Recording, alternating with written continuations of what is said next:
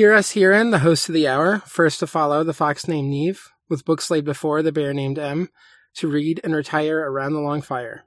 Would you say I'm more of an Aji Shiotaro or a Hachimitsu boy? You are an Aji Shiotaro. Okay. I don't know what that means because you don't talk about the fucking manga in your podcast about the manga. Girl, out of high school. So in a Manzai duo, Aji Shiotaro is more the straight man, and Hachimitsu Boy is more of the funny man. Oh, okay. Yeah, no. But like specifically within a Manzai context. Okay. Which has a little bit more nuance than just like straight man, funny man. I don't think I know that much about Manzai. I'll be perfectly honest with you. I mean, it's basically a straight man, funny man routine, but there's just like far more codified stuff around it. Mm-hmm. But I was going to say, I guess on GGP, I feel like you're more often the funny man. Really? I always think of myself, I mean, GGP is where I get to torment Jackson the most because Jackson's hosting and we get the Pokemon segment where I just get to be a jerk for a little bit. And everyone loves it. And that's the best part. But all in all, I feel like I'm usually the serious one just because my demeanor is that. Yeah. I guess I'm trying to think more specifically about Manzai. So the like straight man role is Tsukomi and the funny man role is Bokeh. Mm-hmm. And so Tsukomi usually plays the role of like butting in and correcting errors that the funny man's doing and like being very like generating humor in that way. Oh, okay. So like specifically Kitano was Tsukomi and was known for like as Beat Takeshi for like often it would be like this sort of like joking berating and like maybe a like swift smack on the head, and he just got like excessively violent with it. It was one of his things. So yes. I could see you playing a little bit of that role in GGP where you are like antagonizing Jackson. Sure, that is correct. Yeah. I mean, I'm antagonizing you by even bringing the subject up, so. Yeah, I guess the Tsukomi is a little bit more the antagonizing role. Fair enough. Anyway. Yeah. We're not here to talk about Manzai as a comedy form. No, how do you feel about the Nintendo Direct? I didn't watch it. I was actually gonna ask you what should I care about in it because I never watch them anymore. Ooh, okay. Here's the part where I remind you once again that I have a hard time thinking of you as someone who plays video games by the context in which we met. But I know that's not true. What platforms do you have for video games? Of the new ones, Switch. No, specifically, do you have a 3DS? Yes. Okay. I still have my 3DS, and it is hacked. Okay, so the thing that I would recommend is playing Style Savvy. Who knows if this new one's going to be good, but Style Savvy's a great game. Yeah, I've played both Style Savvies. Okay. Well then you're fine. The new thing, the most exciting part of the Direct was a new Style Savvy.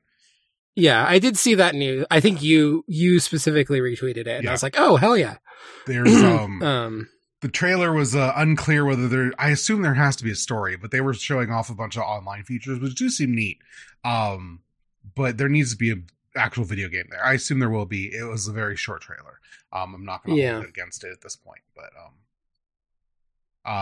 that's mostly it. They're remaking the first Atelier game, but that you can get a fan translation of the PS1 version, and this version kind of has a Pokemon remake chibi aesthetic that I am not thrilled about.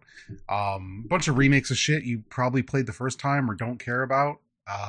That's it. How do you feel about Zelda? I mean, it's good.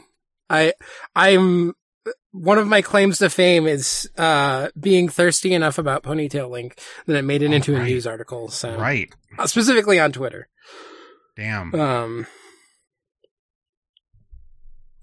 I do just like Link as a character. Okay. They're great. This is unfathomable to me because Link has no personality. Yeah. it is weird. Of like most characters that I like are like deeply related to like the personality and me being able to envision. I don't know what it is about Link. I think it's just the fact that I've played Zelda games for a really long time, and so I have that feeling of like long-term connection to this character, even if it's not existent in the character have any personality in the game. Yeah. Also, this is rude. Link definitely has multiple characterizations that I think are interesting. I'm being a hater in this one moment. Yeah, but like the one that I think is hottest is Breath of the Wild, which has no personality. It did introduce all the weird like negative answers that he could give, where it was like you could just sass everyone, though there's no like feedback the game offers for that. So you're left like, why did you do this? Yeah. I mean, the real thing is that there's just a lot of fan art about Link in the act of tying back hair into a ponytail, which I don't know why that does it for me, but, that specifically, there's something I was watching recently where like, there's some character that I know a lot of people liked, and I just didn't see it except for like literally the one shot where he tied his hair back. It was in G-Witch, Witch from Mercury. Oh, okay.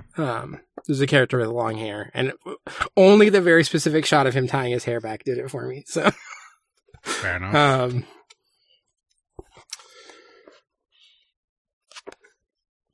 Do we want to talk about the saga? Or? Yeah, I guess we could.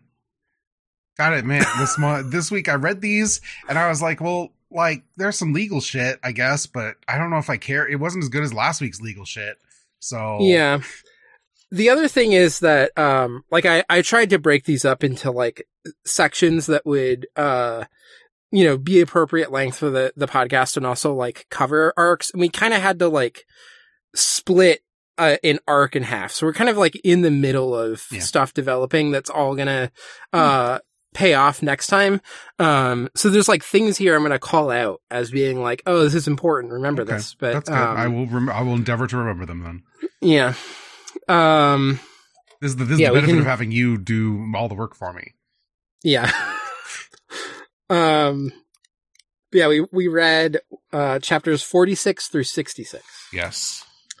And so it starts off with we get introduced to some new characters. We're going to have multiple times where new characters get introduced. But basically everybody, there's sort of 2 chapters where we're getting people introduced. They're all like descendants of Ketelbjorn the Old of Mosfell.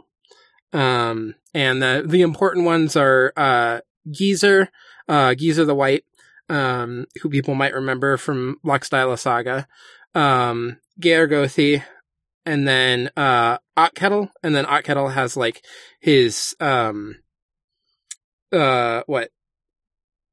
me see. I know there's, like, a number of brothers. I'm trying to remember all their names, because most of them don't matter. The most important is not a brother, it's just his friend, Skamkettle. And as a note, the first part of his name, Skam, is, like, a homonym for the, word for shame. So, just really coming in with like a telling name right from the jump.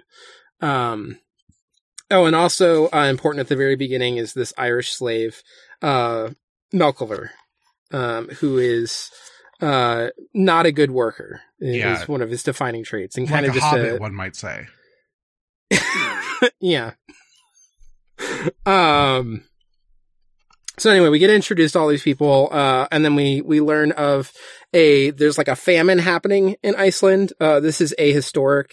There was one, but not around this time when this is supposed to take place. So, evidence pointing towards this being, more of a constructed story than actual history. And, Gunnar is like taking care of all the people, in his district. And so he runs out of provisions, and decides to go with his brother Kolskager and then, 2 other guys that we might remember from last saga, Thrawn Sigfusson and, Lambi Siertherson. And they go to Otkell, in another district and ask him to sell food. And he's like, no, I won't do it. Because Skamkettle is like, don't sell it to them because he is constantly giving bad advice. I don't understand why Otkel ever listens to him. But they do sell Gunnar, Melkilver. Then, Hadalgarthur sends, Melkilver to go steal the food from, Otkettle. As in no, Otkettle lives at Kirkby, which is like an oddly Christian name, but makes sense from like Irish, ancestors and former, people living in Iceland. Anyway, this part is I like the detail that the dog doesn't bark because, the dog recognizes him. And so he's able to just sort of go in and steal all the food and burn down the storehouse. And they don't suspect anything at first. But then word starts spreading around that, Gunnar has like new provisions, including cheese. There's this like getting some of the cheese. We get, Merthyr coming up as like another, going to continue to be a thorn in Gunnar's side. And he does this thing where he sends, like these women to go ask for, to trade stuff for food, basically. And they get the cheese, and then they fit it into the like cheese mold back at, Otkettle's like wife's kitchen. And, by that prove that it was stolen. Gunnar didn't know that this was happening. So when he learns, he slaps, Hadalgarthur. This is an important thing to remember. Let me find the exact thing here. This is at the end of 48.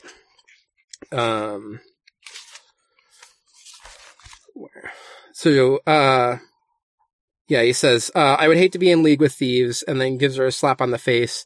And then she said that she would remember that slap and pay him back if she could. Just fully the Hadalgarthur will remember this pops up on screen. Yes. Remember, Hadalgarthur will remember this. Key moment. But yeah, since Gunnar didn't know what was happening, now he goes, offers to repay, tries to sort things out. And let's see. So Skamkettle's don't accept the offer. Like, Gunnar's gonna do a good repayment and also give an offer of friendship, which he frequently does and is a good thing to have. And Skamkettle's don't do it. You should go talk to, Geezer the White and Geirgothi first and respect them and their, influence over this region. And so he's like, okay, I'll do that. And Otkettle was old. And so he's going to travel, but, kind of shambling and slow. And so Skamkettle's like, hey buddy, I'll go for you. And Otkettle just continues to follow this man's advice. I don't understand why. And he goes, and Geezer the White and, Geirgothi are like, you should have just accepted it. I'm sure, Gunnar's a good guy. If you go and say that you'll accept it, he'll still offer it to you. He's not going to deny it. Just go and accept it. Skamkettle comes back and it's like, they said that you should sue him. You should do a suit for the thievery. And he's like, well, they do give good advice. I'm going to trust you.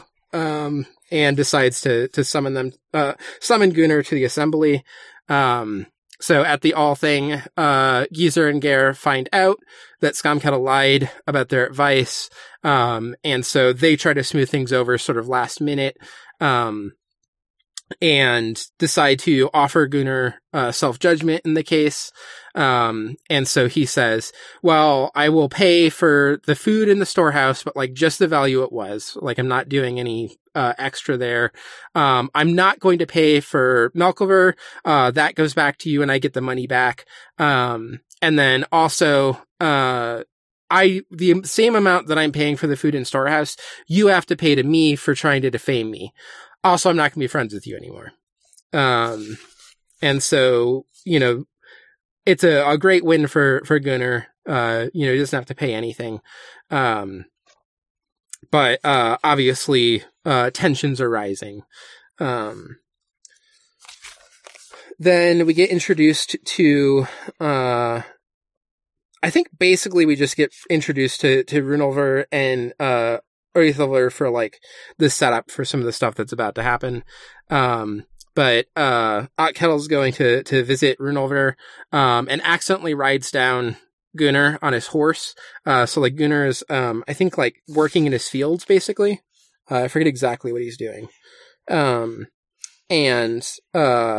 Otkettel is riding quick on it, fast on his horse, doesn't see Gunnar. And as like Gunnar is standing up, he gets grazed on the ear with one of the spurs, from Otkettel's, shoes. And it leaves this long gash immediately on his ear, that's bleeding. And to add insult to injury, Skomkettel adds insult to injury. He says, "That's certainly brave riding, fellows." And like insults Gunnar in other ways. So, again, I don't know why anybody continues to put up with this man. He just makes trouble. So, after a little bit of time, Gunnar decides to ride out and, fight them, and, ends up, along with his brother, Kolskegger. I think it's just the two of them. I forget if any other men ride out. But they kill Otkettel, both of his brothers, Skomkettel, Oerthilr, who's a Norwegian man, who I forget if he's like married to or is at least interested in. I think it's Otkettel's daughter, Signy. Yeah. Very much attached to Signy. And then 3 other unnamed men. I believe we don't get their names, but 8 men in total are killed. There's the great detail of somebody goes to, Merthyr begging him to go and separate them while the fighting is happening. And he says, very likely they are only such fellows as may kill each other as far as I'm concerned, and just decides to sit there. I think this will be like to some degree a recurring motif is like when people choose to just sit and not act. That's starting up here. Then after the killing, we get the prophetic counsel from Njáls. Finally, this is almost some damn senses in this book. Yeah, finally Njáls back and is like, what the fuck is going on? I really feel like you had like the smart guy, dumb guy dichotomy, and we just let the smart guy wander away, and like some shit's come down, and now he's back, and he's like, what happened? Yeah. And he wasn't even like go anywhere. He's just like been chilling at home. Yeah. And then like Gunnar finally comes by and he's like, what are you doing? The most important thing here, so Gunnar's like asking him about his fate because, Njáls can see into the future. And the really important part for like future stuff is, Njáls saying, never slay more than 1 man in the same family and never break the agreements which good men make between you and others, least of all in this affair. Don't kill, no more killing brothers or like son and father or anything like that. No more killing within the same family. And, also make sure that you're like holding to all of your agreements to people. So never get a prophecy that's just telling you things not to do, because then that can be used against you. But yeah, beyond that, he then, does a bunch of things to help with the prosecuting the case, where he,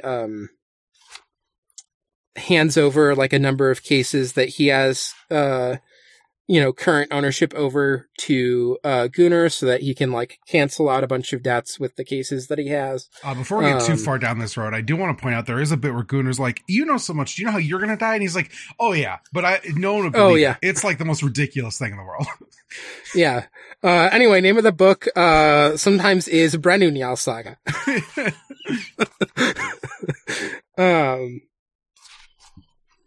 Yeah, that is great that he just knows how he's going to die.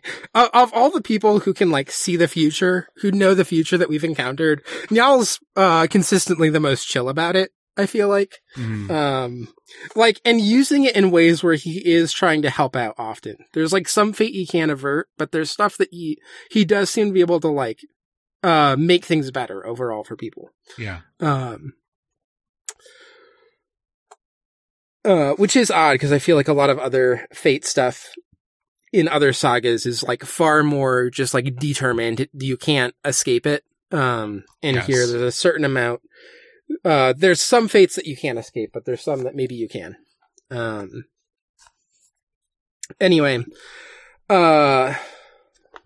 we get the case. There's a number of like details here, including they try to do a suit for Oythelr, but since he is Norwegian, it's actually like illegal for them to put that suit forward, so that becomes a part of the case as well.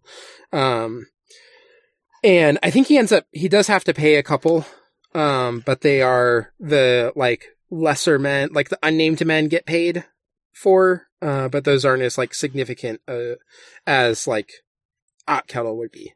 Those stuff get canceled out by like, I think like Otkettle's by the wound, and then a number of the other ones cover like a number of the other ones. I think Skomkettle just doesn't get awarded anything because he sucks. Everyone's just like, it's good he's dead. Then we get introduced to Starkathr. I think some of the stuff with him is going to be more important later, but we do get a little bit going on with him. I don't know if there's anything too important to note with his like initial introduction. They get into this like squabble over a horse fight, basically. And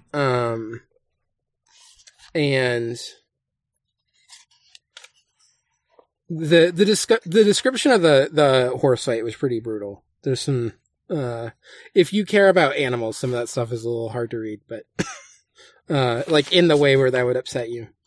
And then let's see. I'm trying to remember if any of this, I don't think any of it comes to blows yet, right? Or like to people dying. This is the part where I was getting more tired last night, so. Yeah. We get the friendship with, Gunnar and Ausgrimir, Alida Grimson. This stuff will be, he's going to help out with some of the stuff. Oh yeah, so then we get the ambush. Starkathr plans an ambush against Gunnar. And we also get the stuff around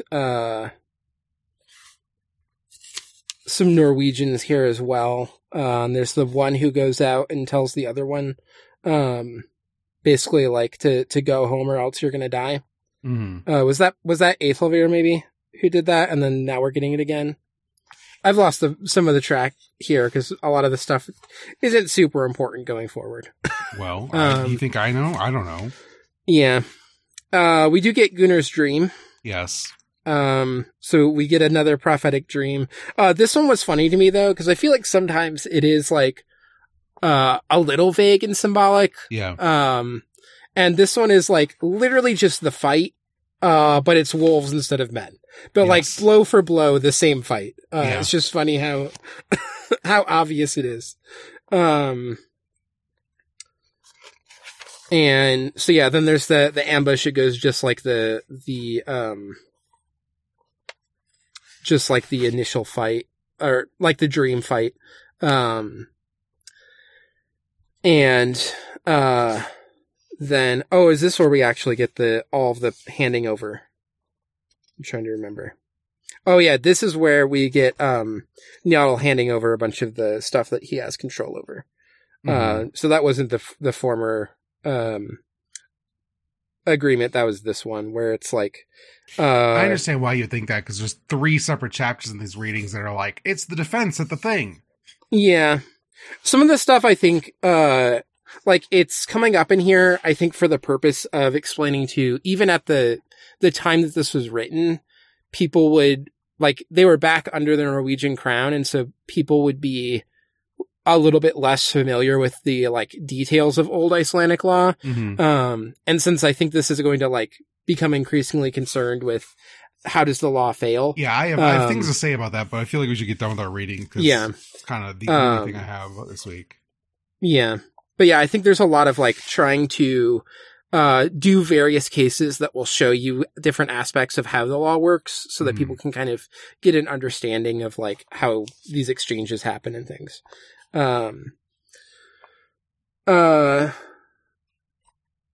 Anyway, we then get, the return of, Valgarthur the Grey to Iceland. And we get some like, various other stuff that's basically building for, more conflicts. And then we get the final settlement, in chapter 66. So, and that's where everything like plays out. So, yeah. And then, spoilers, if you just notice the title of the next chapter, Merthur is going to continue to be a little shit to Gunnar. So yes. It's, Merthur continues plotting against Gunnar. But yeah. So Gunnar here basically is continuing to like accrue both animosity and honor because he just caused enough shit, but then is allowed to like take up enough cases that in like working through them or dismissing them or like make good on them, he can erase the harm that he has done like in a legal capacity to like continue operating. Right. Yeah.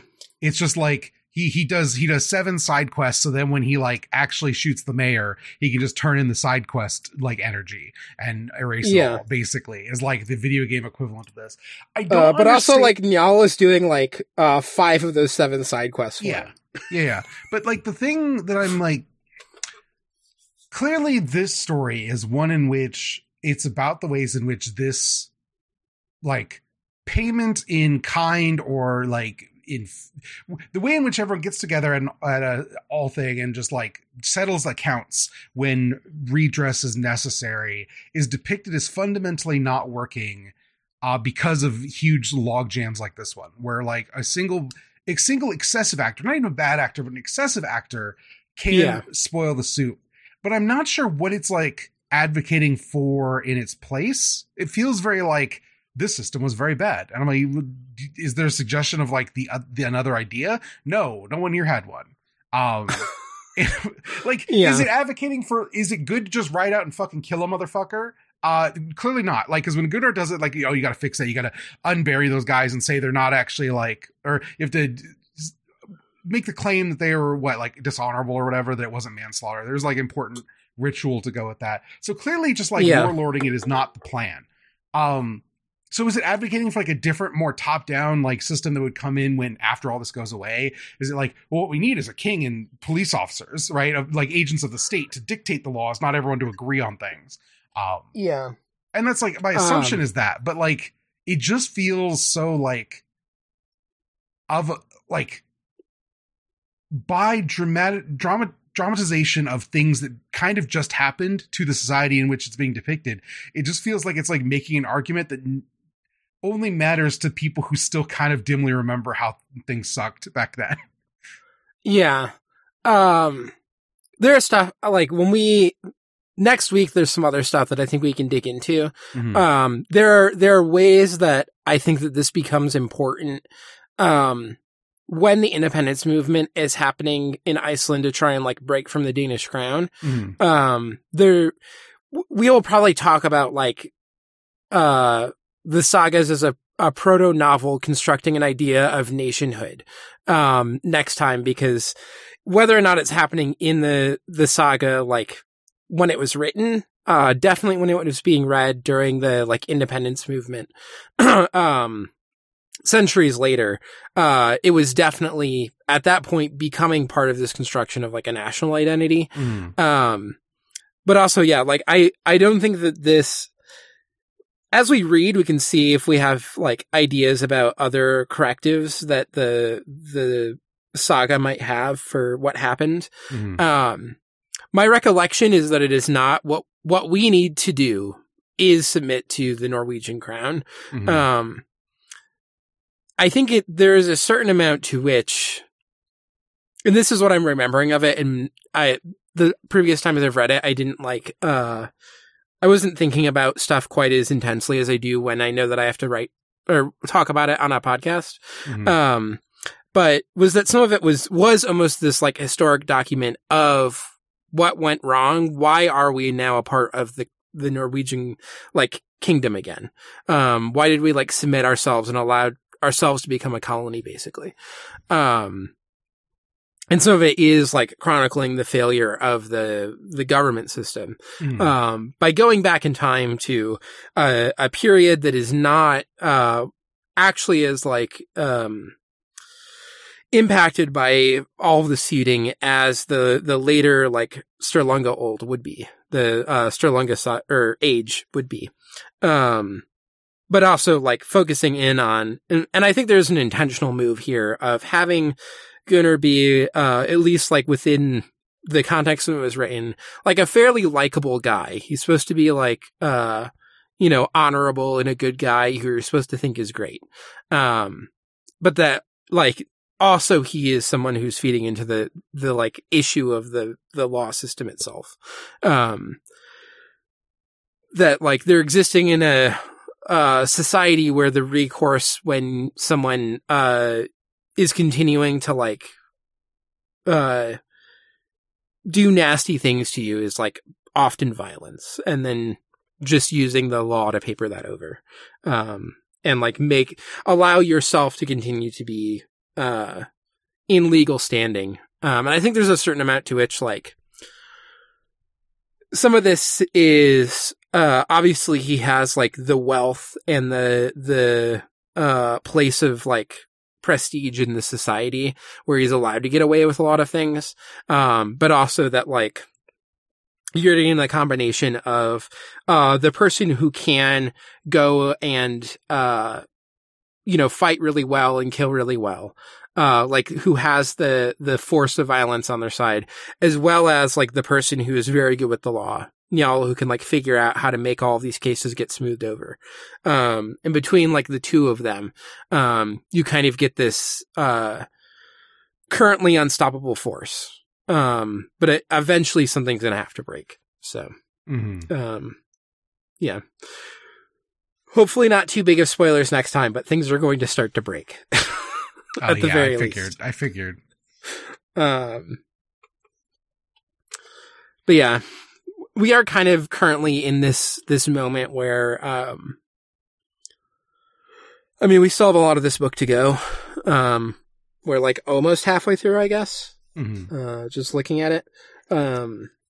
So, I think there's still more that it has to say, but, yeah, right now it is kind of just this, bleak portrayal of the legal system. And we can talk about how that changes going forward, if it does. Otherwise, I feel like there weren't as many like funny moments here. No. I don't like Skomkettle as like a troublemaker as much as I did some of the other troublemakers we've had so far, because he's just so obviously shitty. Yes. That I don't know why anyone's putting up with him. I don't know why anyone listens to him. I wish there was some like deeper explanation for why Kettle like listens to him and believes him. 'Cause as it stands, it just makes no sense. It seems like he purely just has a guy who makes trouble for him and he just lets him do it. Yeah. While everyone else around him is like, don't stop. So yeah, I think that's one of the weaker parts here is that Skomkettle just kind of sucks as a troublemaker. Yeah. Not in a fun way. Yeah, that's about it for this reading. Yeah. Light Saga week. Yeah. They can't all be winners. We'll get some good stuff next time. Yeah. Everyone remember the slap. It's an important television show, The Slap? I remember that. Yeah. One thing I did do this week, because I was also feeling like, not that I like hated this week's reading. It was just like, this one's kind of I was reading it being like, I wish we could have just like read way more, but it would be way too many extra pages to like see some of this stuff through. But so I did dig out the like photocopy of somebody's thesis who did a big, like, exhaustive history of Icelandic cinema, and did note down some films made in Iceland about sagas. So I'm going to try and dig up the ones that I can find. But there's only 4 that I wrote down, and 2 of them are hardly sagas. They're like kind of referencing it, but from later. But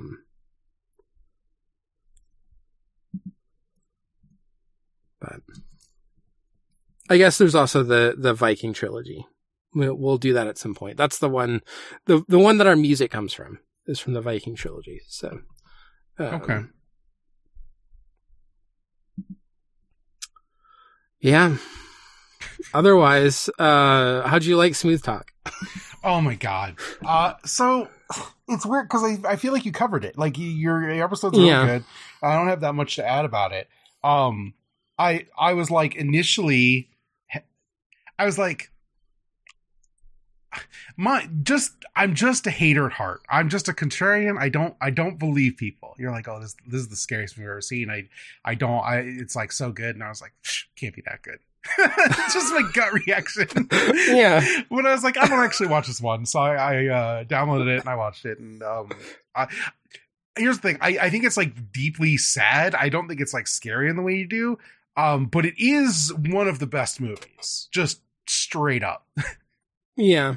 And to me, it's like and this is the thing Stairwell's talked about. It has just this like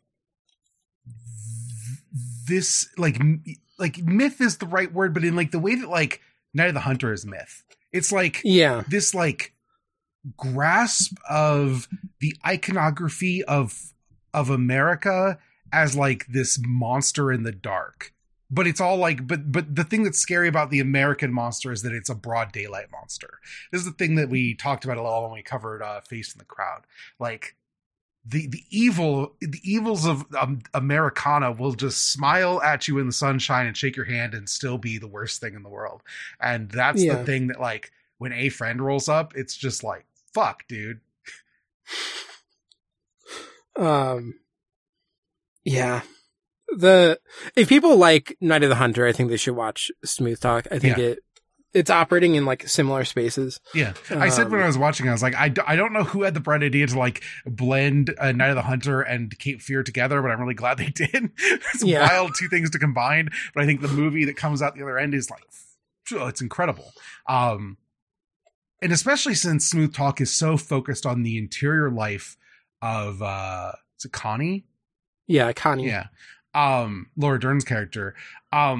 Because like, especially like Cape Fear is so wrapped up in like the father's paranoia of the man coming to abduct his daughter. So like, there's always like the mediating factor of the adults. The adults in Smooth Talk do not matter. It is entirely her inner world and like her aspirations to like fuck around and find out in terms of like being a kid who's interested in boys and like womanhood and the ways in which like horrible things just kind of find their way to you sometimes. That's just bad luck and fate.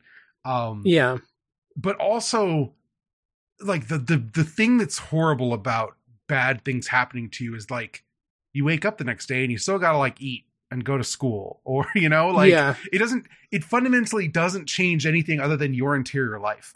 And I think the movie like radically understands that in a way that very few other works do. The decision to go beyond the short story and show her not killed and coming back, and just having to continue to live, is honestly like I think one of the biggest strengths of the movie. Having that piece rather than like it allows it to move beyond becoming like this full parable or something. If you just have her go off and that's the end. It's like, it's just not as good of a movie, I don't think. No, absolutely not. It's the sedateness with which like she returns on the ride and just asks him to leave. Don't come back here anymore. Like, and he seemingly just doesn't care. It's like, yeah, sure, whatever. And drives off. That's the thing that's like difficult to grapple with, right? And nobody else like really sees that anything happened. Yes. And the moment that she tries to open up, it like, you know, it's not like the response that it should be. Yeah. Yeah. It's especially, the other week, I haven't talked about some repertoire. This is going to be like me going off on repertoire screenings this weekend. I watched X, the Ty West film, which is watching Smooth Talk after Ty West is like,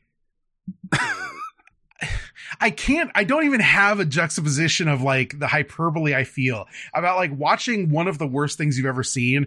And then someone who like understands the same emotions that movie's like pawing at, like an idiot, and just like makes it sublime. But that's the experience of, do you know what X is about, right? No, I don't know anything about X. Okay, I'm going to briefly describe X. It's not really relevant to Smooth Talk, but so X is about, it's 1979. It's like a fake like Texas Chainsaw where like it's like these three ladies and these three guys. They're all like, they're in like South Texas. I don't even remember where they are. They're in the middle of nowhere, and they go and they're going to rent this house, this like adjoining house to like this old farmland to shoot a porno. And they're going to put the porno in theaters and they're all going to get rich off it. That's their plan. It's like, oh, you know, the people love these sexy movies.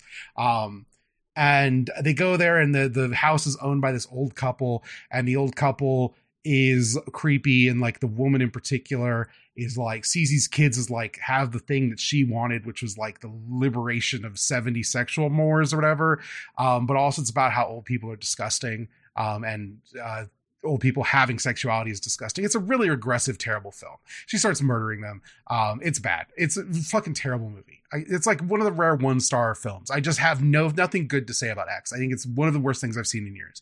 But it's a movie about the way in which celebrity, like the Hollywood ideal, infects people and leads them to danger. You know, but like also is like liberatory, like X thinks that doing porno is cool and progressive. At the same time, it thinks it like opens you up to murder because you've done a slasher no, right? It's just like dumbest shit in the world. And it's cool and smirking about it. And the thing I like about Smooth Talk is that she's in the milieu of like a teen who is invested in like the sexuality of young teen women, right? She cares about the heartthrobs, and she listens to the cool music, and she goes out and she flirts with boys, and she wants to go to the cinema.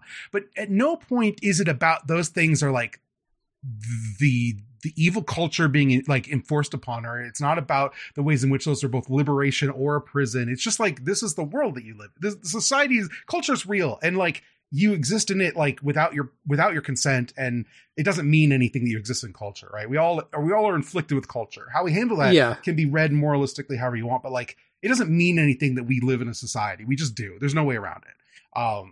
And like seeing Smooth Talk have so much sympathy for just it's weird and rough being a teenager. And the movie could be a movie about how it's weird and rough being a teenager without the last 30 minutes that like fall down on our head. That's the thing with that is the way in which it becomes something else, like feels like an alien showed up on your lawn, right? Like it's just the other. It's like it's haunted. In the middle of a relatively normal and like well-made normal movie. That's the thing with one of these like movies that like swerve the other way in like the back half is you have to make the first half stand on its own as the thing that it was before the swerve. And I think Smooth Talk's like really good about that. In a way very few things are. I just found myself so taken with it. Yeah, like related to that too, I think it's really interesting that like a friend is like putting on the airs of the James Dean figure. Yes. Is like doing that cultural like teen heartthrob thing. Mm-hmm. But also the movie is clear that like that doesn't work. That's not what like gets him the girl, is that he can like use the culture. He is still using it as like a cover for the things that he's doing. Yeah. And so like it is still implicated in that way, but also like, his tactics are not, I'm going to be a smooth James Dean guy. His tactics are far more awful. So, yeah. Yeah. And I think that that's like stronger than there could definitely be ones that are like, oh, you know, is able to like trick girls by putting on the, you know, it's called smooth talk, but he's not like really charming her with smooth talk in that sense. No. He's using talk to like, smooth over the violence that he's doing in a way that like, gives him, deniability, I guess. Yes. This is the not to like put a clownish face on this, but this is the like Randall Flagg thing. For anyone who listens like Just King things or actually has read Stephen King works. It's about the part where those kind of like smooth talking, like Midwestern and Southern, like glad handers are evil because the thing that they look like is so surface, right? It's about the part where like, This guy could believe anything, and you know he would never tell you the truth, and he can kind of talk his way enough into a position where he can do whatever he wants all the time. That's just a guy who knows how to get away with something because his demeanor is so like underestimatable, right? Yeah. It's not that he looks like a heartthrob, it's that he's like an older man who tries to pretend that he's a teenage like heartthrob guy, and it's just enough to make like someone like make women scoff at him, which lets their guard down just a bit, and it's all he needs, right? Like that's the thing. Yeah. Like beneath the demeanor is literally like the steel trap, and that's the thing that sucks and is terrifying. Yeah. God, it's a fantastic movie. Yeah.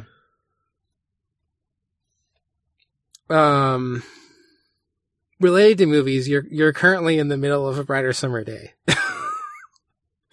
Not to bring this up. Yes. I'm like 2 hours in. I'm like halfway in. Yeah.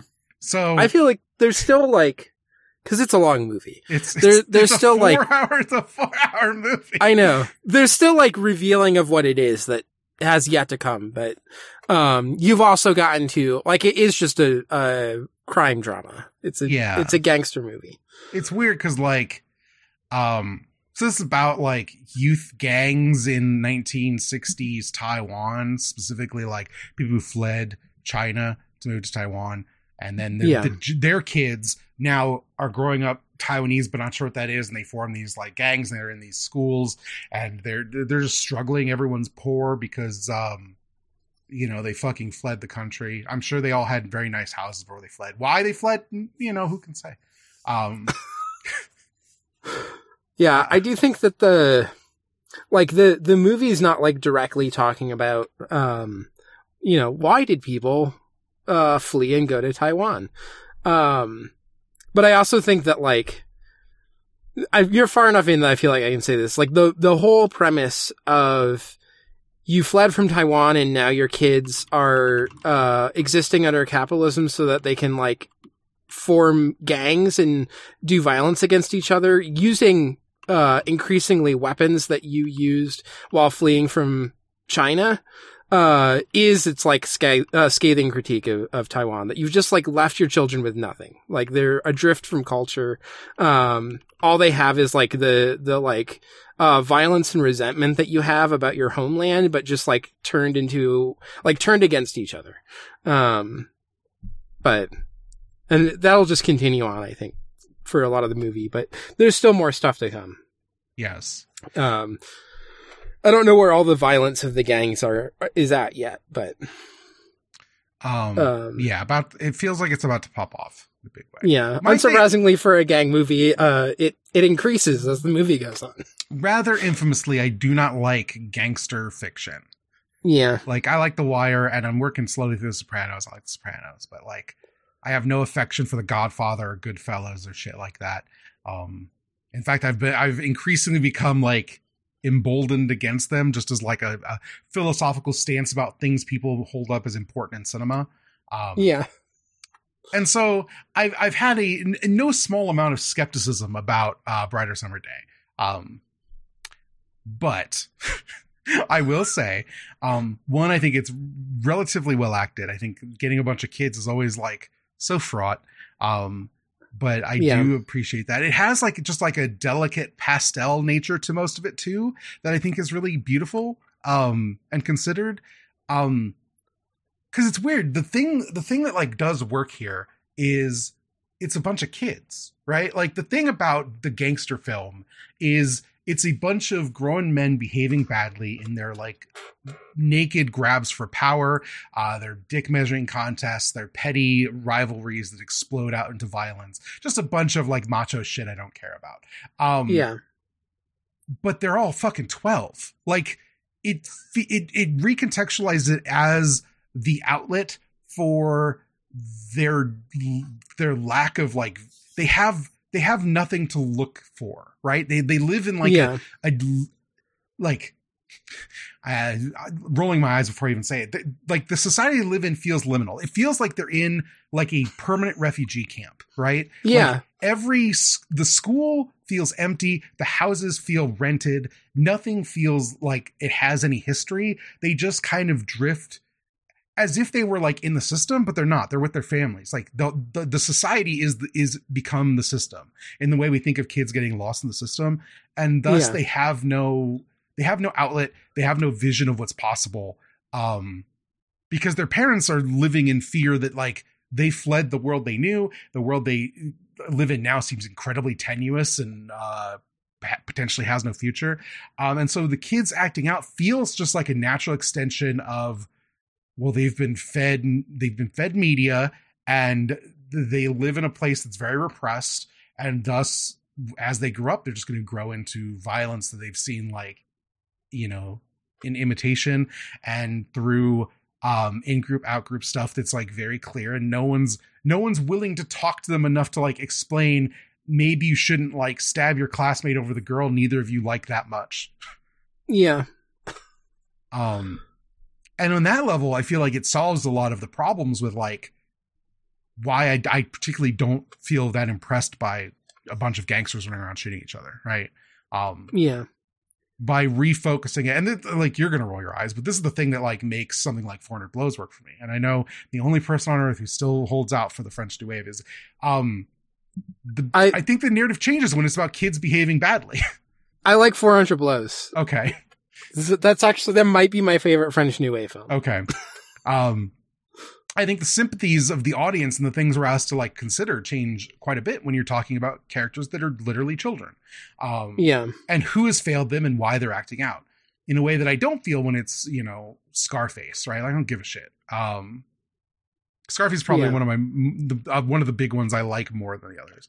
And Casino, those are like the two that I do think are all right. But, so yeah, I like, it's not going to be my favorite movie. I checked Letterboxd. I saw you gave this 5 stars and I was like, okay, I'm not going to be there. Probably not going to be there. And I was just reading the reviews and it's like just the most there's like one like high rated review is like too short. And I was like, come on. In this current mode of cinema, I'm looking at Letterboxd reviews. I hate everyone who reviews Letterboxd movies. Yeah. It's just everyone is like performative in a way. I'm like, why are you like this? Who is this for? And I know that there's like a whole like culture and community around the Letterboxd reviews and like the cloud around them and discussions generated in the comments of reviews and blah, blah, blah. I just don't care. And so it looks ridiculous to me.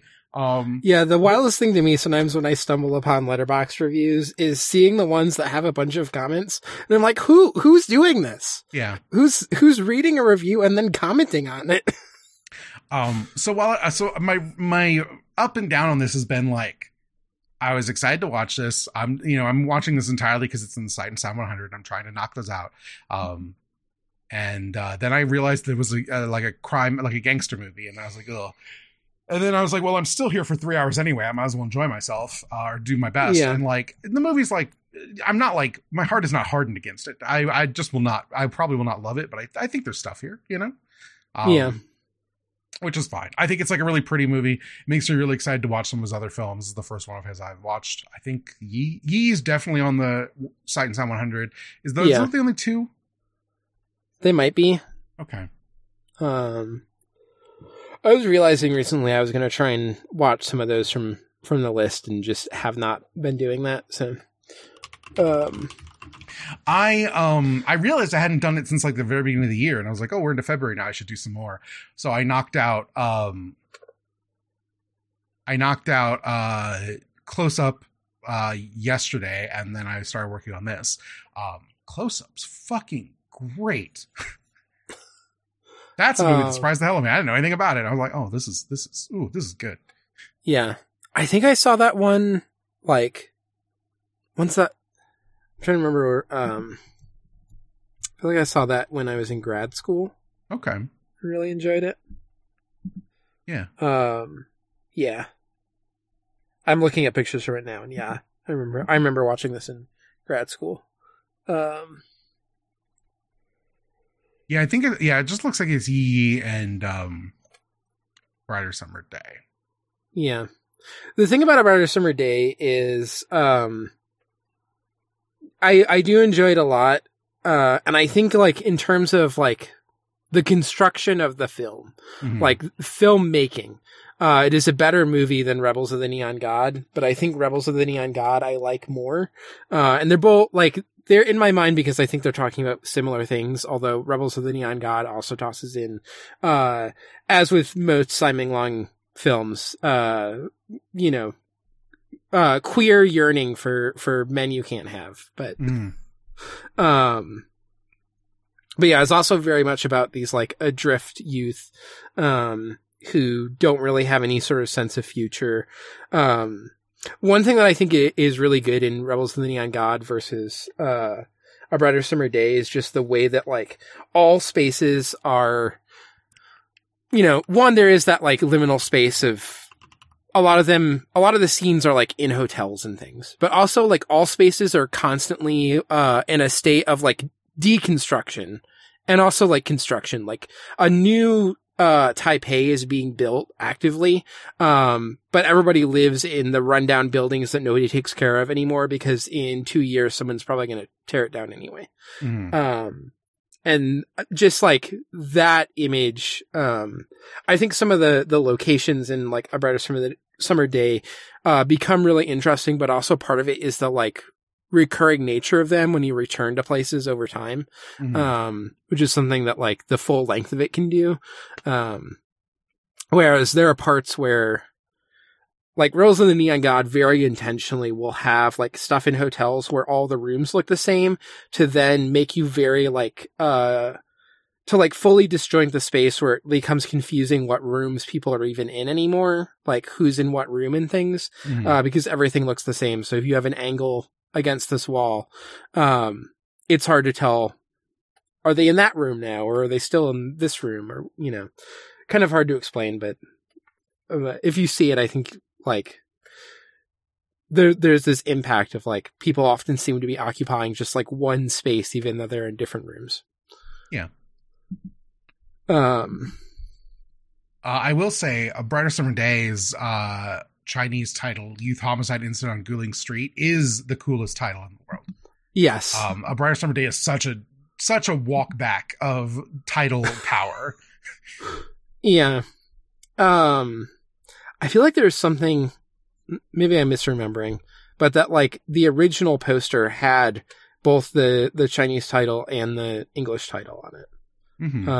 That it was always, like, intentionally, in Chinese you see it as, like, talking about the youth homicide, and then the English words on it are this song that comes up at the end of the movie, Brighter Summer Day. Or I don't even know if that's actually the lyric, or if it's, like, a common misheard lyric for the song.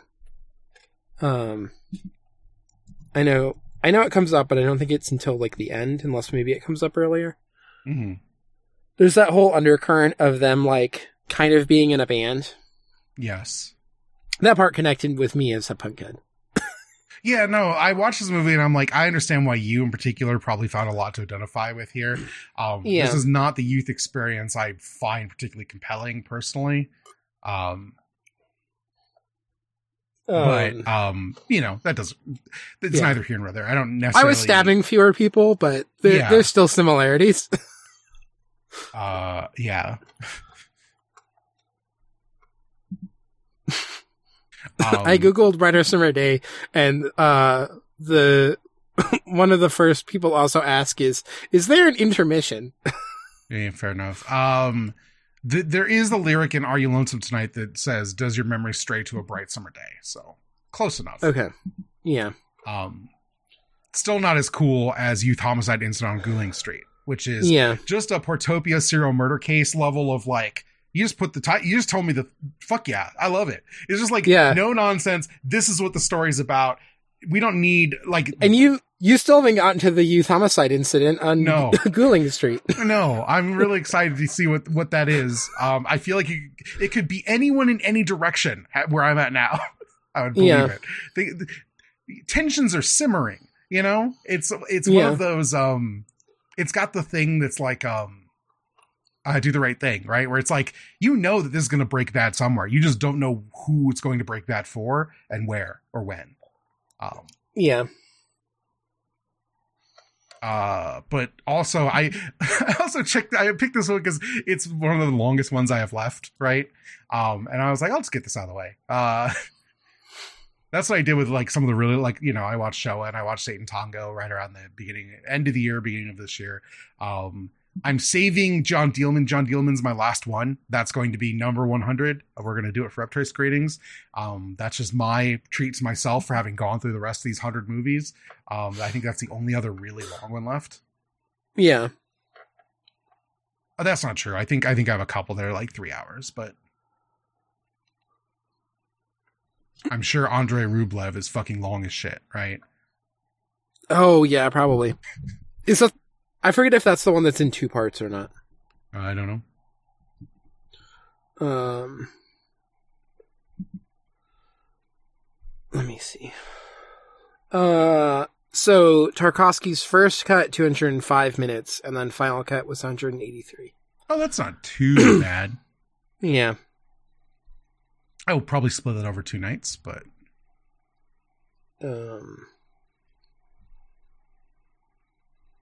yeah, I don't think. I feel like there's another one that's 2 parts, but maybe I'm misremembering. Yeah. The trick is not to watch all the long ones all at once and not to watch all the short ones all at once. Don't do yourself dirty either direction. Yeah. It's a great way to have a bad time. Once I'm done, I'm going to rank them all. I think that'd be fun. There's a couple I think I need to revisit it. I don't really remember that much about Vertigo, for example. Yeah.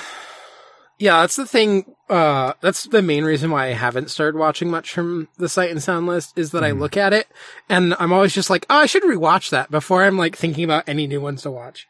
Because a bunch of these I haven't seen in like over a decade. So,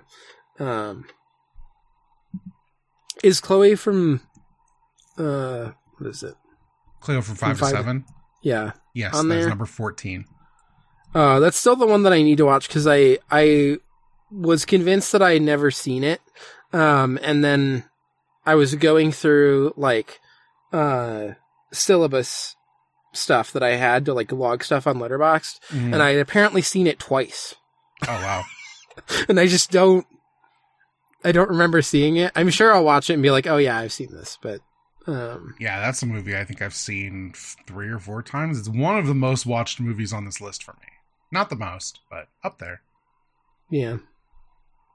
I think Modern Times is probably my most watched movie on this list. That or Spirited Away.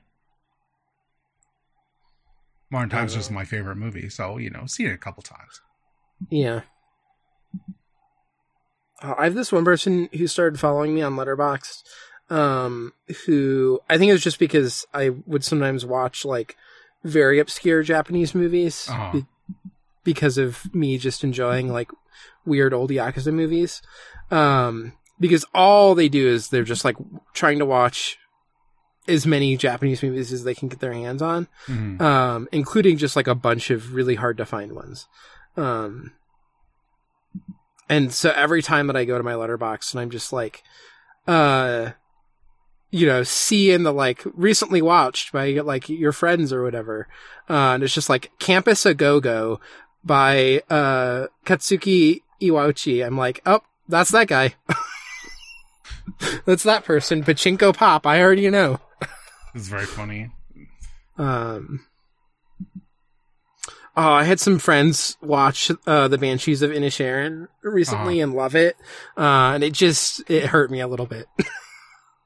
We almost did that for Uptoy Screenings, then Destiny picked Neon God, which I'm not sure is like an improvement. We'll find out. We're watching it tomorrow. We've gotten multiple emails from people being like, this movie fucking sucks. And I was like, well, we'll see how I feel about it. The thing about Banshees of Inisherin is that, like, the movie is, like, fun and there's some, like, good, interesting stuff in there.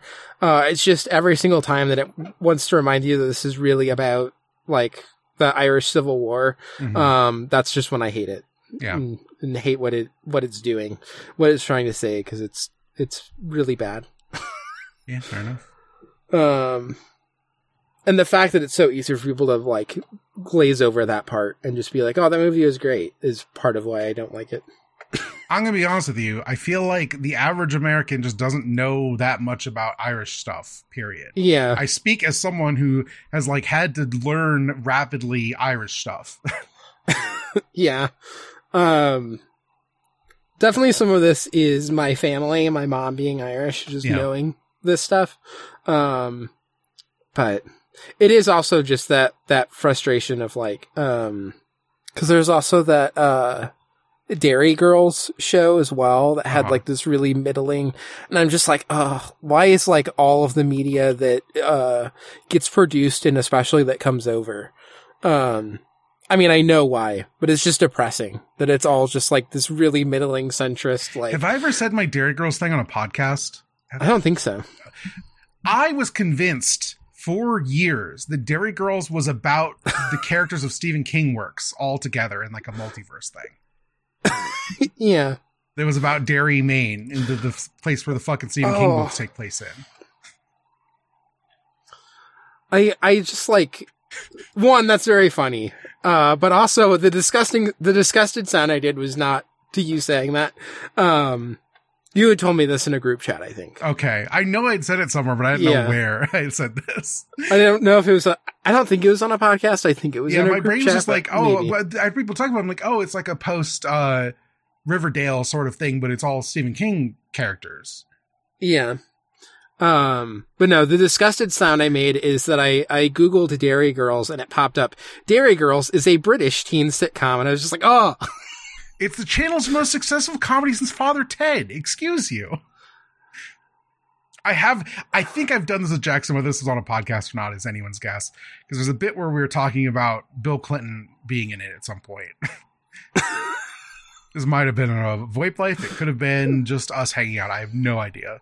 There's very little distinction in my brain between the two things sometimes. There are some VoIP lives that I'm like intentionally just saving for when I get to that point in listening through GGP. Oh, really? So okay. It could have been in there. Like what? Well, just like, cause I'm up through Char's Counterattack and then I started listening at 08th MS Team. So all the VoIP lives that happened in the middle there, I haven't listened to unless they like went into the other feed. Oh. Okay. Because when I first joined, I listened to all the stuff at the like $1 or whatever. Yeah, but yeah, I have the very annoying thing as a content creator where like we make VoIP Life's not meant for everybody. It's a premium product. It costs $10. Like I understand there's a lot. There's a time in life I would be hesitant to give $10 to a Patreon. I don't care who it is. And that's still true sometimes. There are definitely content creators out there where I'm like, I'll give you $1, but I'm not giving you $10. You fucking kidding me? But because it's just me commoditizing my life, I just talk about all the things as if everyone listened to everything I do all the time. Because it's still just me as a person. I don't like silo them off very well. And so I just feel like an asshole. And I'm like, oh, did I mention that thing? And you're like, you don't know. It was a podcast that I did 3 years ago that you might not listen to. But I just assume that you know, because I'm thinking about it all as one continuous narrative. Yeah. That is definitely happened to me too. There is a part where it was on the latest GGP. I don't remember what it was that like Jackson referenced something, but I was like, I don't think this has ever come up on GGP. And so like Tequila didn't seem to like grab the reference, but I just knew it from like group chat stuff. And what was the reference? I don't even remember now. I'll have to try and find it. It was specifically like the brief, like, it was like the lack of reaction from Tequila where I was like, wait a minute. And then I put it together that it was like from something else. This is the problem when you just like work with your friends all the time. It's like shit that's just like in private just drifts into the work, and stuff that's in the work is like continued to build upon as like in jokes in private. I don't recommend it to people, but I don't know any other way to do it. Cause like I used to be more like silent about it, but then it just like made my mental health bad. But I definitely feel like, I'm a mess in terms of like presentation outward, which is fine. We're not big enough that I'm like, I feel pressured as a public. I don't even feel like a public figure most days. Thank God. Cause it seems bad. Yeah. I know this is something that comes up a lot with, Ornate Stairwells in particular, because we, like, Autumn and I just hang out a bunch outside of podcasting. Yes. And so there's stuff where we don't remember whether or not we talked about something on a podcast. Yes. There's also, like, in-jokes that, like, kind of get explained on the podcast, but not really, where they're just things that we say every time that we watch movies. Like, we'll find a moment to do the joke. I'll be perfectly honest with you. Autumn sounds like the worst person to watch a movie with I've ever met. They're listening to this. I think I've said this to their face before. I would murder them. We both talk constantly during movies. We can like, you know, if we need to say something, I'm not like, we have to be quiet, but I do generally just want to watch the fucking movie and then give me 30 minutes afterwards and then we can talk about it. Yeah. That's the thing too, is there's been stuff where we realized that we forgot to talk about something on the podcast because we just talked about it while we were watching the movie. Yeah. And then when we did the podcast, we were already thinking like, well, we talked about that. This is a thing that, I always worry about with the blockbusters where me and Jackson watch them together, but increasingly because we try not to pick bad movies because we don't want to sit through bad movies. We just mostly watch the movie in silence. There's we rarely are like talking back and forth during the movie. It's very goofy the way we do it. But there are some times, there's episodes of GGP where, or Abnormal Mapping, I try really hard not to do this, where we just kind of do the entire podcast before we record the podcast, and the podcast always suffers for it. There's one particular GGP, that's like a relatively like big one that I wish we could re-record. I feel like we blew it so badly. I mean, we talked the F91 episode to death before we recorded it. I think it's a bad episode because of that. I don't think most listeners are going to notice, but like we had everything we wanted to say about F91 talked 3 times over before we got in front of the mics, and it really suffers for it. That's the first season of Ghost Divers where we did the standalone complex. I think that season's very bad because Connor and I had talked everything, like literally all parts of it. The episodes are bad because neither of us like we both fully know what the other person feels about things, and we've already had this conversation, so we're just saying our thing back and forth without like any actual dialogue. So like tonight, I came home, and we recorded the second half of Void, which is just like Nintendo Direct reactions. It's not a big deal. We just had to fill 10 more minutes, and we got like 30 out of it. Cause of course we did. But like normally on my drive home, me and Destiny work at the same place. So we commute home and we call Jackson. We all have like a 3-way conversation on the way home. Usually Destiny's falling asleep. So it's just me and Jackson talking about some bullshit of the day. But on nights like this where I'm like, I can't call you. We'll just talk about the direct, which is the thing we have to record immediately after. I don't want to ruin the energy. But it does mean the thing that's getting recorded is literally the conversation we would have had driving anyway. Like 10% more explaining things to a listener that isn't the two of us. But that's really what it is. You just you're just selling the thing you do anyway. But it is weird to be like, we can't talk to each other until we record this, because we'll just talk about the thing we have to do for our job. Yell about how Metroid Prime looks bad.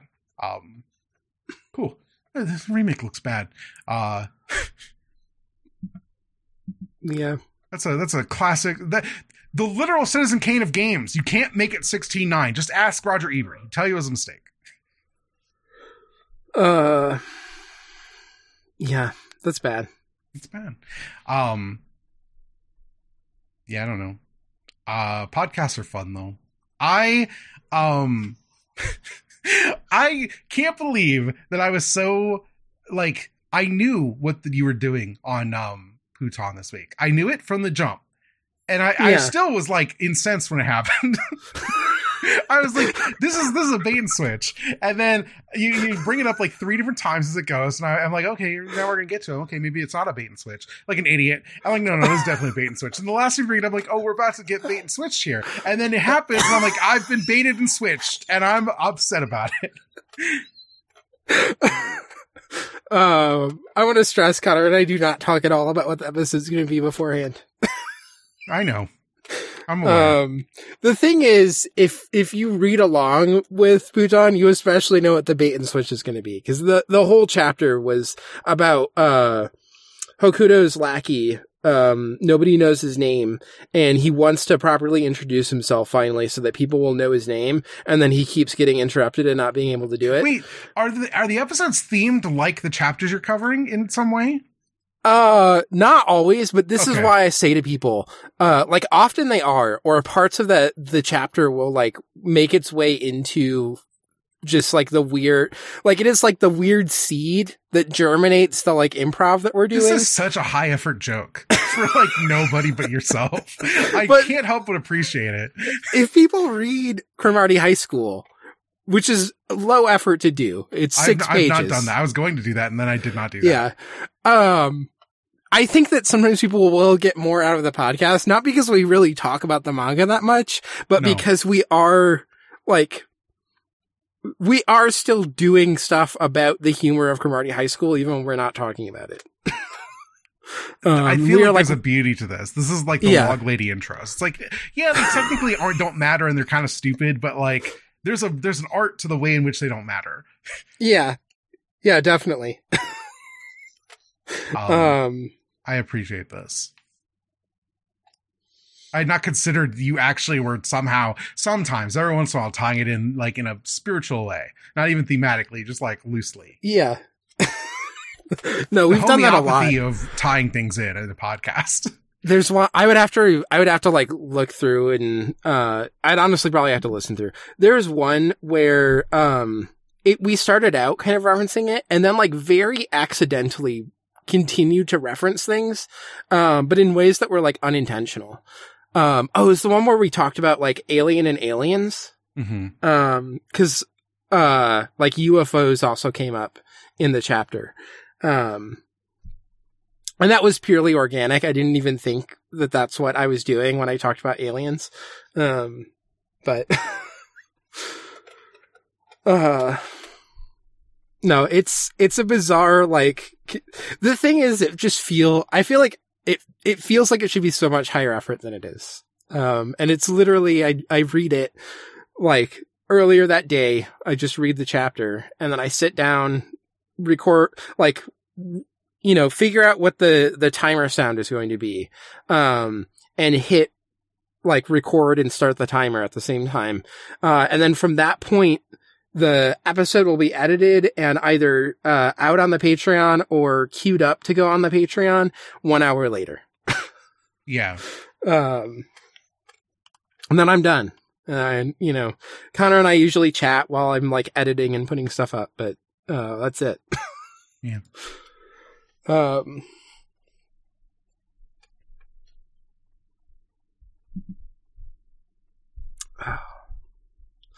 While you were talking about the Metroid Prime remake, mm-hmm. I did think about the remaster of Chrono Cross. Mm. So I just have like that pulled up on my Google right now, looking at it sadly. Yeah, fair enough. You're gonna have to play that now. I'm not the remaster version. I don't know what you're talking about, but yeah, don't play the remaster. I will not. I will play the original. It looks really bad. My only question is whether I play it on my Steam Deck or on my Mister. That's all I have to worry about. Oh yeah. I mean, do you have a CRT? No. Okay. What's the best way that you can get the CRT look? Oh, the Mister. Absolutely. The Mister is the way to do that. Yeah. I can make that look like any number of CRTs. The crappier the better sometimes. Yeah. I was playing Atari 2600 games on that, and I made it. I was like, let's go as far deep as I can in like a really crappy like 70s television, and then we'll walk it back from there. And I got to the point where I was playing Yars' Revenge, and I couldn't see the fucking like fire, like beam you fire out, like the 1 pixel that the ship fires out, because it was just too garbage. It was just too blurred out and shitty. And then I was like, okay, this is too far. One step back. There we are. That's a 70s television to me. I remember them. Yeah. A TV where you turn it on and like has to warm up to get to the picture. Love that. Big nostalgia. Yeah, Chrono Cross is extremely one of those games where the pixels are being constructed to blend when it's being projected on CRT. And so I just like other forms just look bad. Like even the best, like if you're going to have like the actual pixels, to me is still if you do it on the PSP, because the screen is like small and shitty enough that it works. I don't like playing PlayStation games on that. I think just in like I'm reading text with my old 30-something eyes, I don't like playing PlayStation games on Vita and PSP. I do understand, but I'd rather put that on the Steam Deck where I can hit it with more filters, and I get like save states in that instance, which I won't have on the Mister, but it's an RPG, so I don't think I'll need them. It just ends up being where I feel like, do I want to play it in bed or do I want to play it on the couch, which is the big determining factor there. I do think it's a good bed game, but yeah. I say this as somebody who played it many times on PlayStation, and then when I had the PSP, every time I've replayed it since, it's been on the PSP. When we do it for abnormal mapping, I might do it on this little CRT I have, just to do it that way again. But no idea when that is. We will figure it out. Yeah. I don't even know what we're doing next month yet, because Jackson's wrists are bothering them, so games are up in the air right now.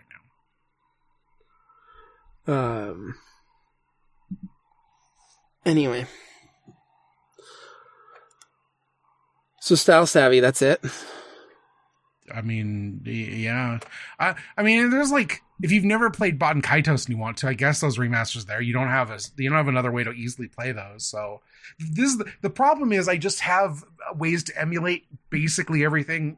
So like old game re-releases have to do something really spectacular to warrant me caring. So I'm not impressed by a lot of that. I mean, you haven't listened to VoIP yet. It just came out. I talk about this on VoIP, but just like Nintendo stuff's just not doing it for me much these days. I don't care. Yeah. I mean, like they're putting out We Heart Katamari. That's a great game. I played it a couple years ago. I don't need to replay it. Related to Nintendo, so there's that one that was going around that was like your anime variety score or whatever? Yes.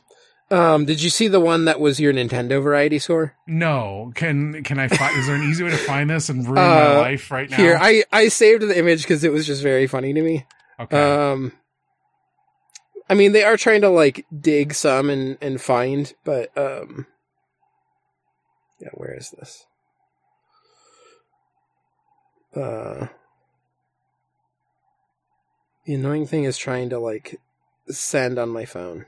Here we go. I think this will work. Just like the concept of a Nintendo variety score is already like funny to me. Yes. So I'm looking at this. Let me make sure you sent the same one I found on Twitter. Okay, you did good. Yeah. I'm gonna list you the ones I have not played. How about that? It's much easier. Yeah, out of 100. Yeah, it's much easier that way. So the first column, write that whole thing off. The second I haven't played Kid Icarus. That's the only one here that I haven't played. I have not played Fossil Fighters. Don't even know what that is.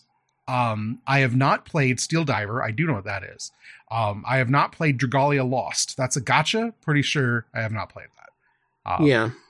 I had a friend who was really into it. Okay. In row 3, I have not played Miitopia. I have not played Nintendo Land. I've never actually played with a Rob. I've seen them in person, but never bothered. Yeah. I guess I've never played a Mario and Sonic. Those are all Olympic games, and why would I bother? Yeah. I've never played... Is that Pandora's Tower at the bottom of this? That's not even a Nintendo game, I'm pretty sure. Yeah, I was confused by that one. That's like, I mean, like Bayonetta's on here. Bayonetta also not a Nintendo game. Yeah. I guess I've not played Pandora's Tower. In row 4, I have not played Mario Strikers. I have not played Pokemon Conquest. That's the Nobunaga's Ambition Pokemon crossover, if I remember correctly. Yeah, I've played that one. Okay. Emily got it because she loves Pokemon, and then was like, "This is not what I want," and then had me play it and tell her if there's anything good. I have not played Ever Oasis. I did play Fluidity. I've not played Pokepark. I've not played 1-2 Switch. I've not played Codename Steam. I've not played Custom Robo. I finished Pokemon Ranger. 100% of that game. I feel like I deserve compensation for that. I have not played Battle Clash. I don't even know what that is. It's clearly old because that's an old ass font. Yeah.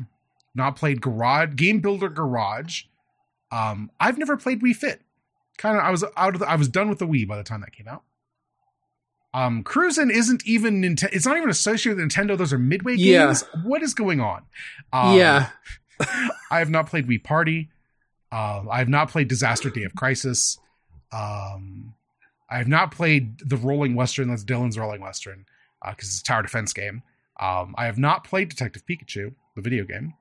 I have not played Sushi Striker or The Last Story. So that's like 10 out of 100. That's sad. And most of those I'm like, these are not Nintendo games. Yeah. I definitely have more that I haven't played, but I don't know if there's any here that are like particularly surprising for me to have not played.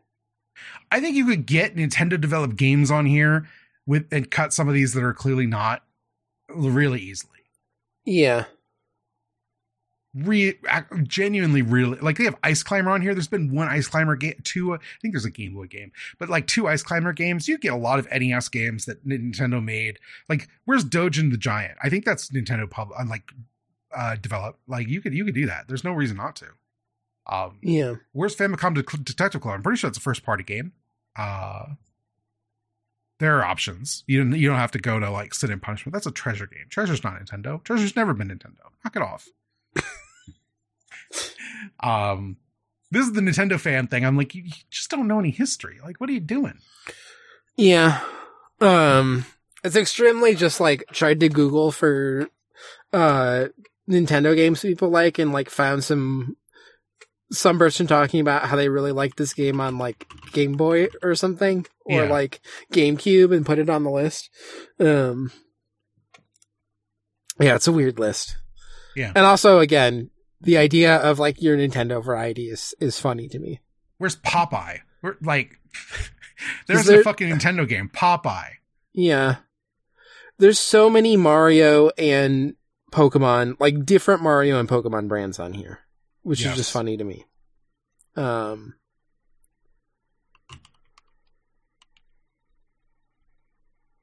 Yeah. Super Mario Strikers.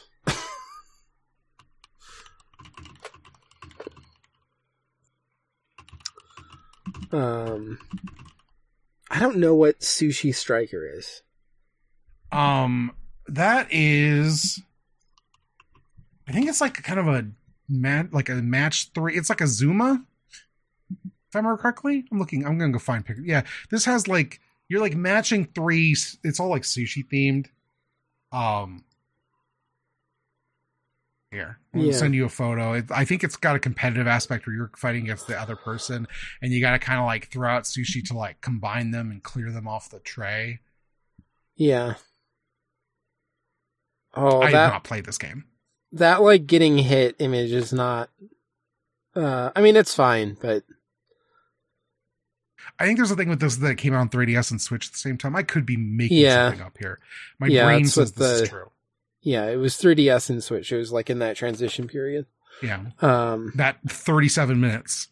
I figured out what's like the getting hit like reaction face. The thing that's throwing me off is just like the line weight is so different for the characters. It's like bothering me. That's fair. It's so much thinner.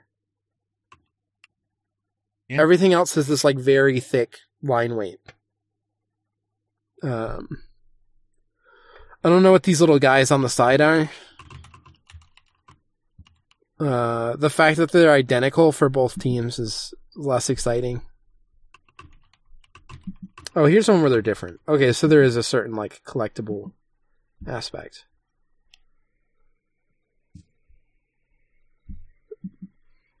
Yeah, I've never heard of this game before. The Way of Sushido is the subtitle. Yeah. That. Yep. Doing a face. Yeah. Are we done? Anyway. I don't know if you have anything else. I don't think I do. I think we're done here. We could just go forever. Yeah. Oh, the one thing I wanted to say about Smooth Talk, this is just to you. I mean, I said it to your face. Doing Smooth Talk in the middle of a David Lynch season is rude because in 1,000 years, David Lynch could not make a movie half as good as Smooth Talk.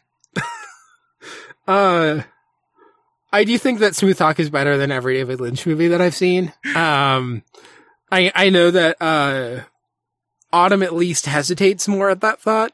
I do think that David Lynch... The Emperor Has No Clothes about it. I'm like, this thing just shoots Blue Velvet and most of Twin Peaks directly in the head. Yeah. I do think that there's like other stuff that David Lynch is interested in that's not happening in Smooth Talk. Yes. But when it comes to like, the handling of like the violence done against young women, yeah, definitely. Just Smooth Talk is, take every David Lynch workout back. Yeah. So it's very funny to be like, ostensibly you're still doing the Lynch season. It's been a minute, but, yeah. This one was Laura Dern too, which is making it more connected. Yeah. She's really good. It was really disorienting to me to see teenage Laura Dern because Jurassic Park's a foundational film for me. And I guess she was not like super old in that, but she is a woman, like an adult woman in a way that like my child brain was like, she's old, right? In the way that like Alan Grant to me is always old, even though I don't think Sam Neill was like that old in that movie, but he like they're adults in adult situations. And my brain has just always projected Laura Dern as like an old person and like, not in like a, like she's elderly, but just like, that's what an adult is. So seeing her as like a baby, a literal baby, I'm like, Jesus Christ. Yeah. Yeah, it's, and I also don't think it was like her very first thing either. No, because I looked it up and yeah, she had done other stuff, but she's like 18 in that movie. It's like, gee. I found out, I saw a quote from her later, where she was 17 when they shot it. Okay. Even, because she's playing more 15, like, right? I think that's true. Yeah. Yeah,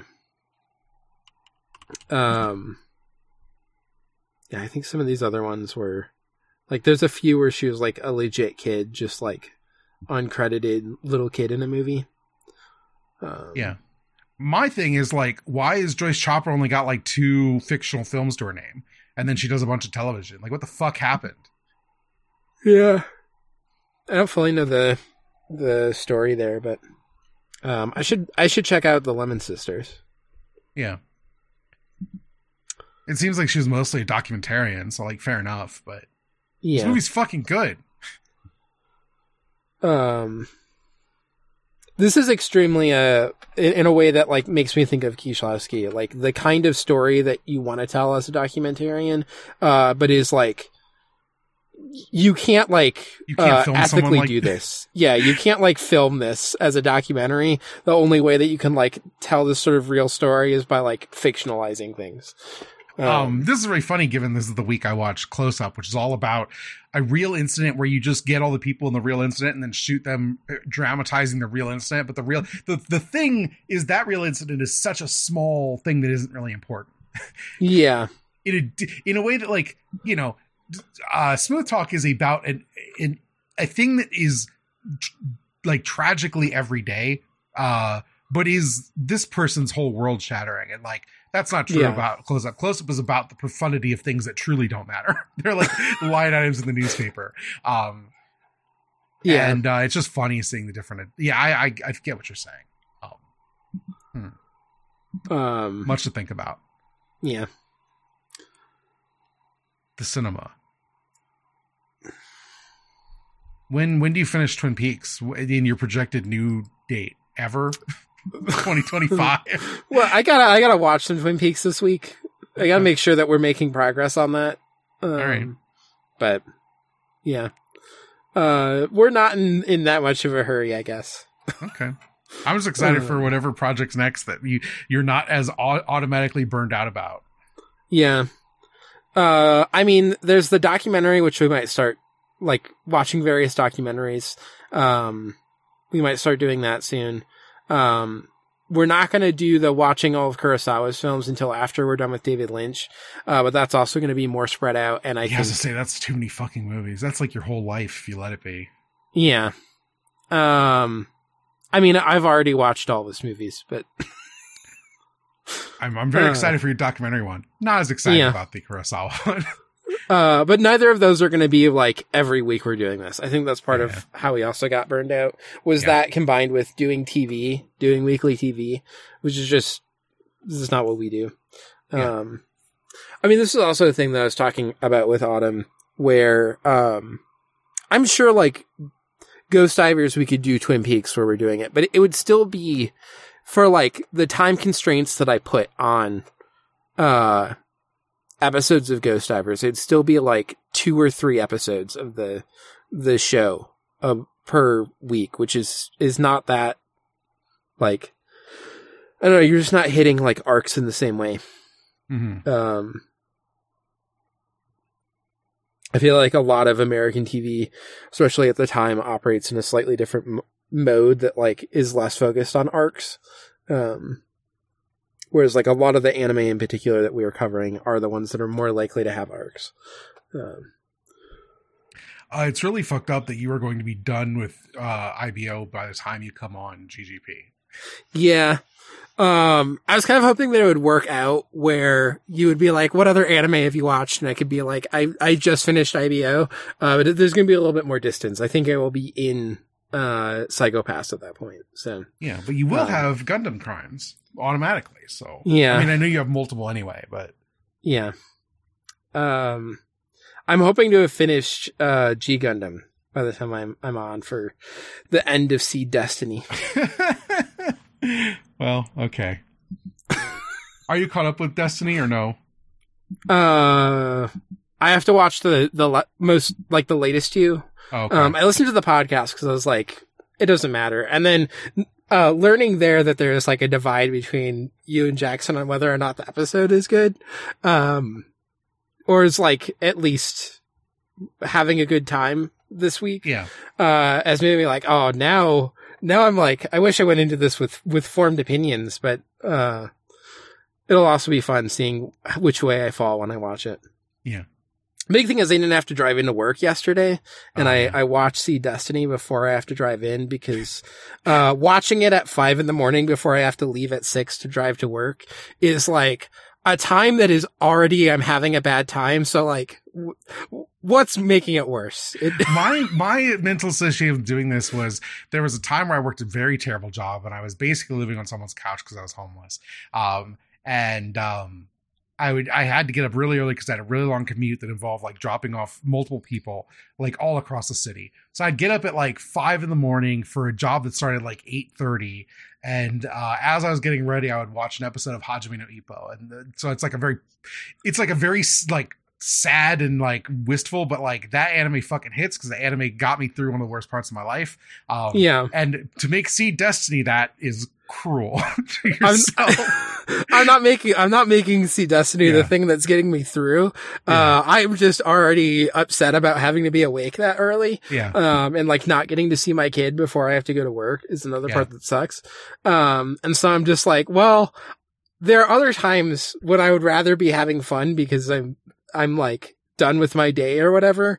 I'm not going to watch Seed Destiny then. I'm just going to watch it at this point where I already know like fun's not happening. And then I can fully be open to any surprises. Oh, I'm still waiting for the concert. Minor spoilers, I guess. We can bleep this. I can bleep this if you want me to. No, I'll keep it in. Okay. I mean, I already know a little bit about stuff, so, you know. Yeah. I've seen some robots. Yeah, this is purely from having seen a robot. I think Jackson and I listen to this podcast when I tell them to, so I think they will probably miss this one. Okay. So we're fine. I know the robot you're talking about that I'm talking about. Yeah. I'd say before I ever watched Gundam for GGP, like looking at robots, like what the fuck is this? Why does it look like that? If I can get it someday, I probably will. It's just a big sticker, right? Who gives a shit? Yeah.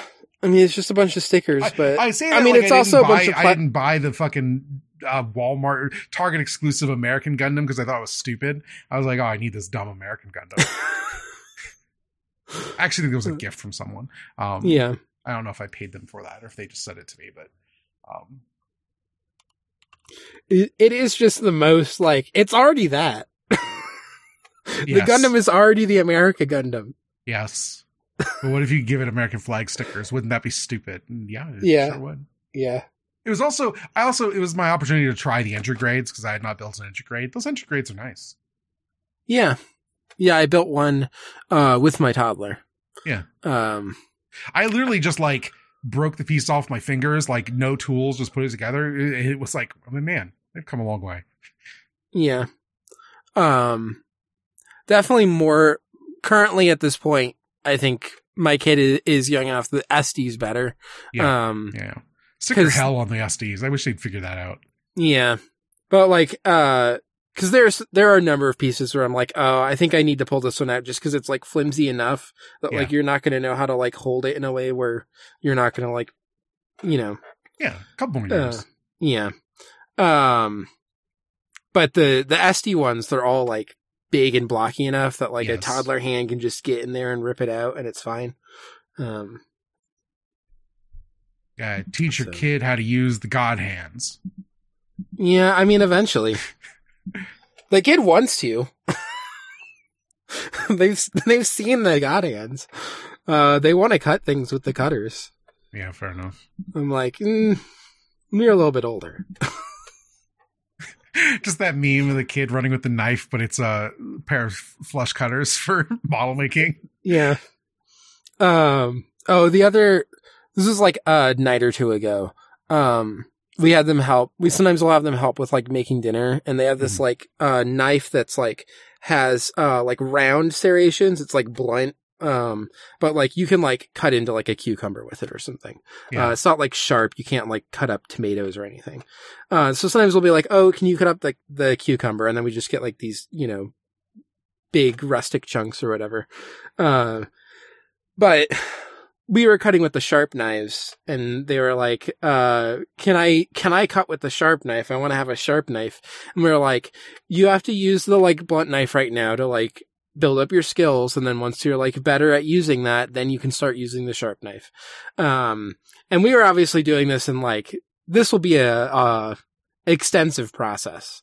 And then Emily's mom called and they were like, Grandma, tomorrow I get to use the sharp knife. And we're like, no, that's not what we said.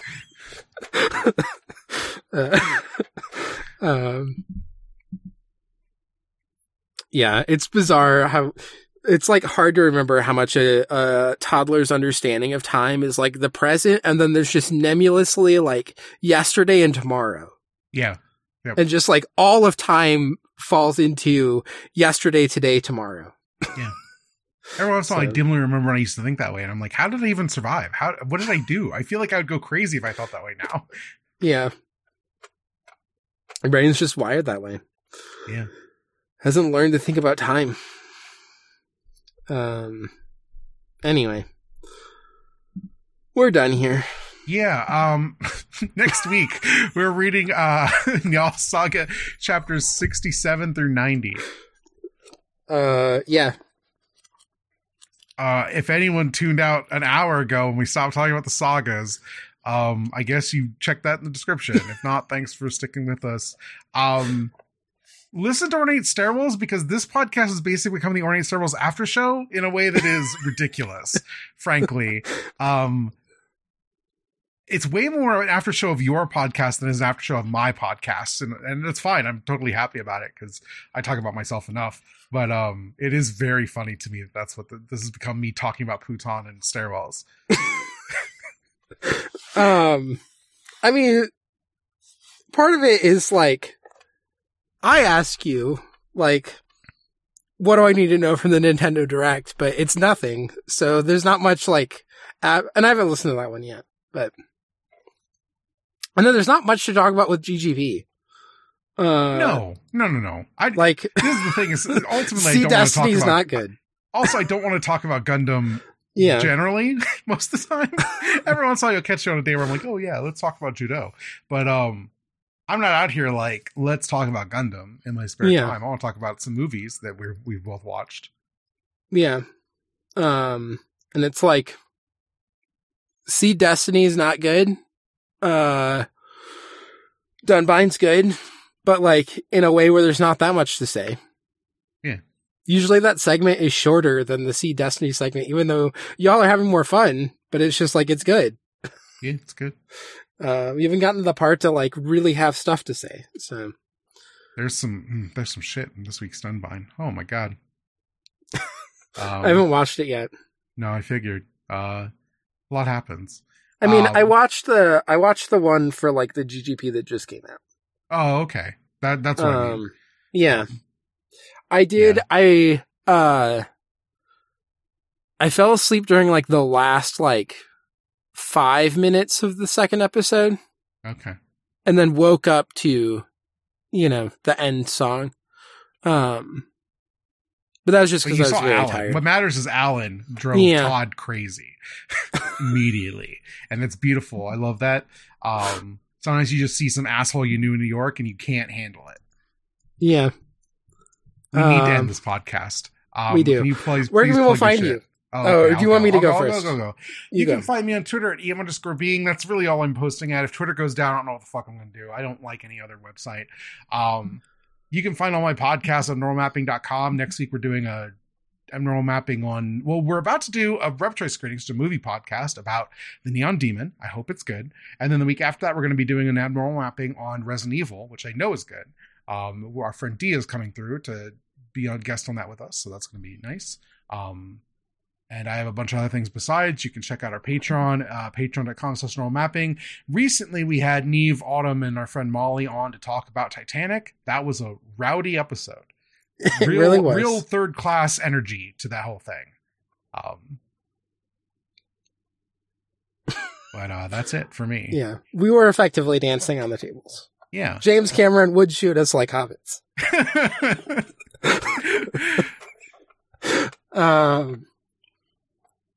Just saying that to Connor and him having no context was very fun. I did think that was really funny.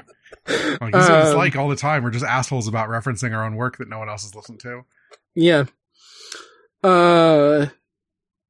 Anyway, people can find me at FoxMomNia on Twitter, and also on GoHost. I'm trying to use it a little bit more. I realized I got like caught back up on the Heathcliff account that I run. Yeah. Where I just post today's Heathcliff, and I'm like, I enjoy posting today's Heathcliff on co-host way more than I enjoy like other interacting on co-host. So that's what I'm doing the most right now. Otherwise I'm mostly on Twitter, and I'm mostly on locked Twitter. So sorry. Yeah. I mean, if you're listening to this and we're like friends, feel free to let me know. But, yeah. Yeah, I'm not. That invitation's not open on my end. People can shoot their shot with me. No, if we're like no shots shoot. In fact, literally, my locked account is like a do not request this blindly. I will say no, and I will resent you for it. Yeah, I will reach out to people. It's I'm literally just fine. Me complaining about being at work all the time or having mental health problems. It's nothing good. I'm not saying the name of my locked account, but if you know me well enough to know it, and also that we do talk sometimes. We like follow each other and things. I don't want like random people requesting. I'll just reject You're it. offering this in a public forum. I can't believe you. Yeah. It's just, the thing that happens is that I reject you. You have to go into it with the knowledge that I'll reject you. if I don't. So I don't know if this is like unhinged or like just like deeply cruel. One of those. I don't even know who if it is. I hate it though. I hate it. It makes me. I'm like, I need to cut all this out. I'm not going to. Yeah.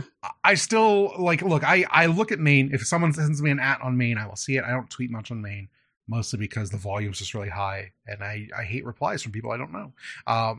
But you know, there's always the Discord. We both hang out in the Abnormal Mapping Discord.